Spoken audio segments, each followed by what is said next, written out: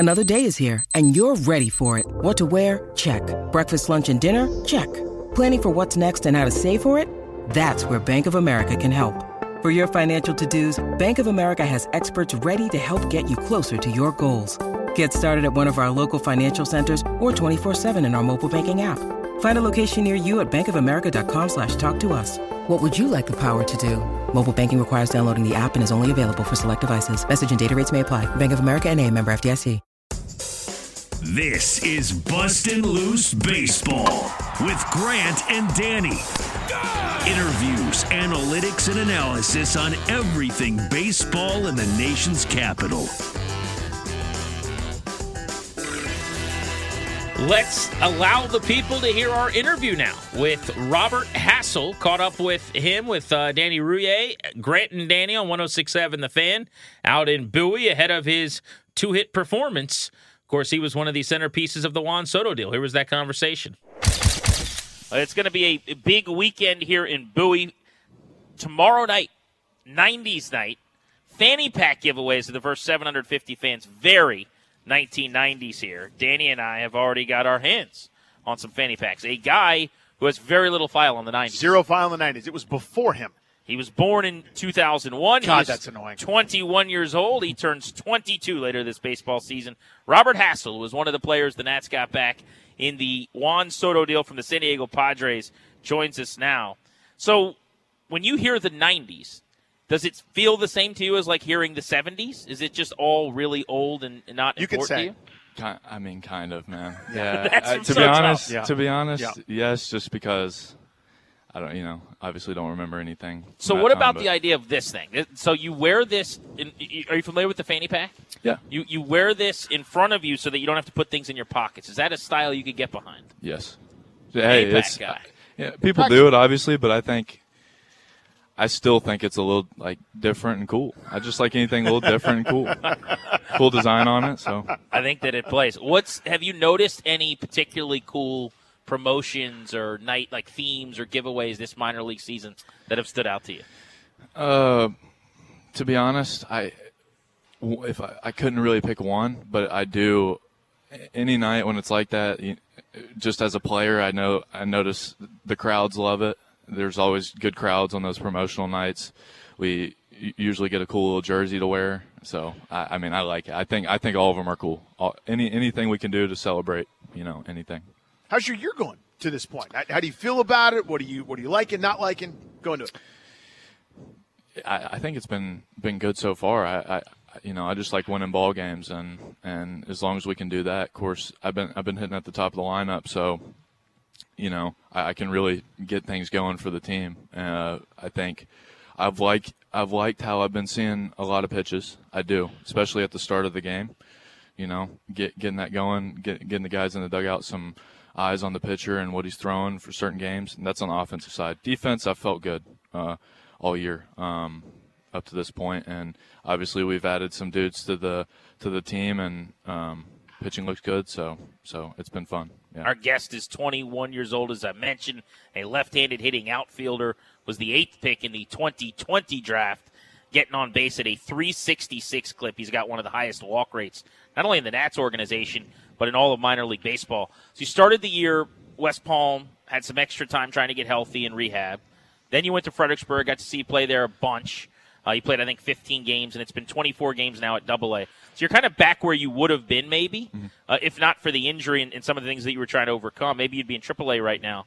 But are you 100%, feel all the way back, and do you now feel like this is no longer about getting back to where you were, but actually improving and adding and kind of picking back up where you were? Exactly. That's exactly right. I feel 100%, and that was the main thing. Even in Fredericksburg, just getting back into the flow of the game, and it's hard to emulate playing 9 innings, especially 6 days a week or whatever, which I want to do. And taking some time off with the injury for the first time really in my whole life really showed me that. The game's hard. Playing the game every day is hard. So got back in the flow of it, and I'm here now, and like you said, just picking back up and improving on everything I need to get to the big leagues. That's my main focus. What have they told you? In other words, they give you marching orders going, hey, we want you mentioned hitting the top of the order, taking a bunch of pitches, right, and seeing the ball a little bit better, or maybe pitches per at bat. You got a mandate like that from the organization? Hey, we want you to work on this, or is it just go play, kid, and we'll check in? No, not necessarily, but I've kind of taken that upon myself. Like, look, if that's where I'm going to be in the order, and I've always kind of been at the top of the order, but so I'm kind of used to taking the pitches and being a leadoff guy and doing my job. But that's all I'm really trying to do. Just do my job, and that. Not necessarily anything from the org on that, but definitely looking to hit the ball harder. I feel like I'm doing that this year when the ball's in play. I feel like I'm hitting the ball harder, just more consistently. That's what I'm working on. You were drafted in the top 10. You were killing the ball in the Padres system, playing a futures game, like on the fast track. And then you go through something that none of us can relate to. Mm-hmm. Your name's on every TV show, and you're traded for Juan Soto, who is a beloved all-time athlete in DC sports. Mm-hmm. What was that like? I mean, your life in some ways kind of gets turned upside down, and now you've been picturing yourself in one ballpark and one jersey forever. It's cross country, and it's a whole different ball game. What's this been like? Yeah, it's different. It's taught me a couple things. Like, one, it's how much relationships help with your buddies, with your friends, coaches, and stuff. Because coming over to a new place where I know nobody, I knew Darren Baker from the Futures game, and then. And that's the same with everybody that gets traded. They go into a new clubhouse. It's just really taking the time to meet everybody and, put a face to a name, and that makes it a lot easier. And then also just knowing, like, the main thing that it's taught me is it's the same game. It really is. I mean, so seeing all the stuff on the social media and stuff, you can get overwhelmed. And what do you mean by that? Just like the ranking? Well, no. Just like with the trade. Like, everybody's hyped up. Hey, can't wait for you. This. It's easy to be like, okay, let's go. Like, and then press on yourself a little bit too much. And then when I came over to Wilmington at first, that's what I was doing. I was pressing, like, look, man, let's let it. Like, I got to show him I'm worth Soto. 6-run home run. I got to show him, and just doing a bit too much. And, settling down and knowing who I am and playing my game, I feel like is going to give me the best chance. So, continue doing that now, and that was then. I'm here now, so I know everybody. Great clubhouse, great coaching staff. So it's been a fun ride so far. Robert Hassell with us here live in person. We're at Bowie Bay Sox Stadium. Grant Danny on 106.7 The Fan. Just to expound on that, you should probably be in like a sociology class somewhere, getting ready for a regional at this point. But here you are, playing professional baseball. A couple phone calls away from the show. But to add to that Juan Soto pressure, there's an inextricable link there, right? It's hard enough to make the big leagues. It's hard enough to continue your own baseball journey without any kind of comparison or anything else. How have you been able to separate that and kind of just focus on you being the best Robert Hassell possible, which is still pretty damn good? Yeah. Obviously, like, it's the same. I just try to put myself in other players' shoes. Like, look, there's multiple other guys, James Wood being one of them that's on the team now. It's in the same shoes as me. Like, we just got to continue to be professionals about it, and at the end of the day, we're playing a game, man, and performance does matter, and there's people that are counting on you and fans that come and want to see you do good. But I think, like you said, I mean, you got to be you, and I'll let Juan Soto do his thing. I know he's a great player. Bell was in that trade too, great player. All these guys that came over here, I mean, we all got talent. So as long as we do our thing, man, we're going to help this. I really do believe we're going to help this org a lot. And it's already happening, right? Yeah. Mackenzie Gore punched out 11 in 7 innings this weekend. Abrams hit another bomb yesterday. He's on pace for 20-plus home runs. Yeah. We're seeing it. It's awesome, man. The team's competing for sure. We saw James Wood just a few minutes ago down here. Mm-hmm. Really small guy. In person, shorter than you think. You know what I mean? It's amazing guys that small can be good at baseball. It's crazy. It's crazy. There was last week they had a first baseman that was 6'8", I think, and Wood got on first base, and I was like, man, I would hate to be the first base coach right there. What game is this? Yeah. I'm backing off. I'm standing off to the side, making me look way too small. 6'6", change, maybe 6'7", James Wood, this smaller guy in that tandem. Yeah. So you've been playing center field almost every day here in Double-A. Right. Obviously, that's a position you've played traditionally. Wood could play center. Elijah Green's in the system now. In Fredericksburg, they were moving you around more, it felt like. Left, right, center. Yeah. What is the plan at this point? Or is it just, hey, get as many reps in center as you can? Because since James has come up, they've put him, it seems like, in a corner. Yeah. Looks like center, right? And for me, obviously, whichever one. I mean, I feel like I can cover a bunch of ground wherever, and balls are hit everywhere. So, but for me, it doesn't really matter. I do have a lot more games in center than anywhere else, but hearing the idea of playing right and or left, whichever one works for the team, man, it's exciting to me. How about the possibility? I just mentioned 2 other guys. So Elijah goes top 5. Yeah. And he's in Fredericksburg you were just with him, obviously. He's trying to get the swing worked out. There's a lot on his plate right now. Probably going through some of the same things you were a year ago. But with James Wood, there's not a team in baseball that has 3 outfield prospects with the potential that you guys have.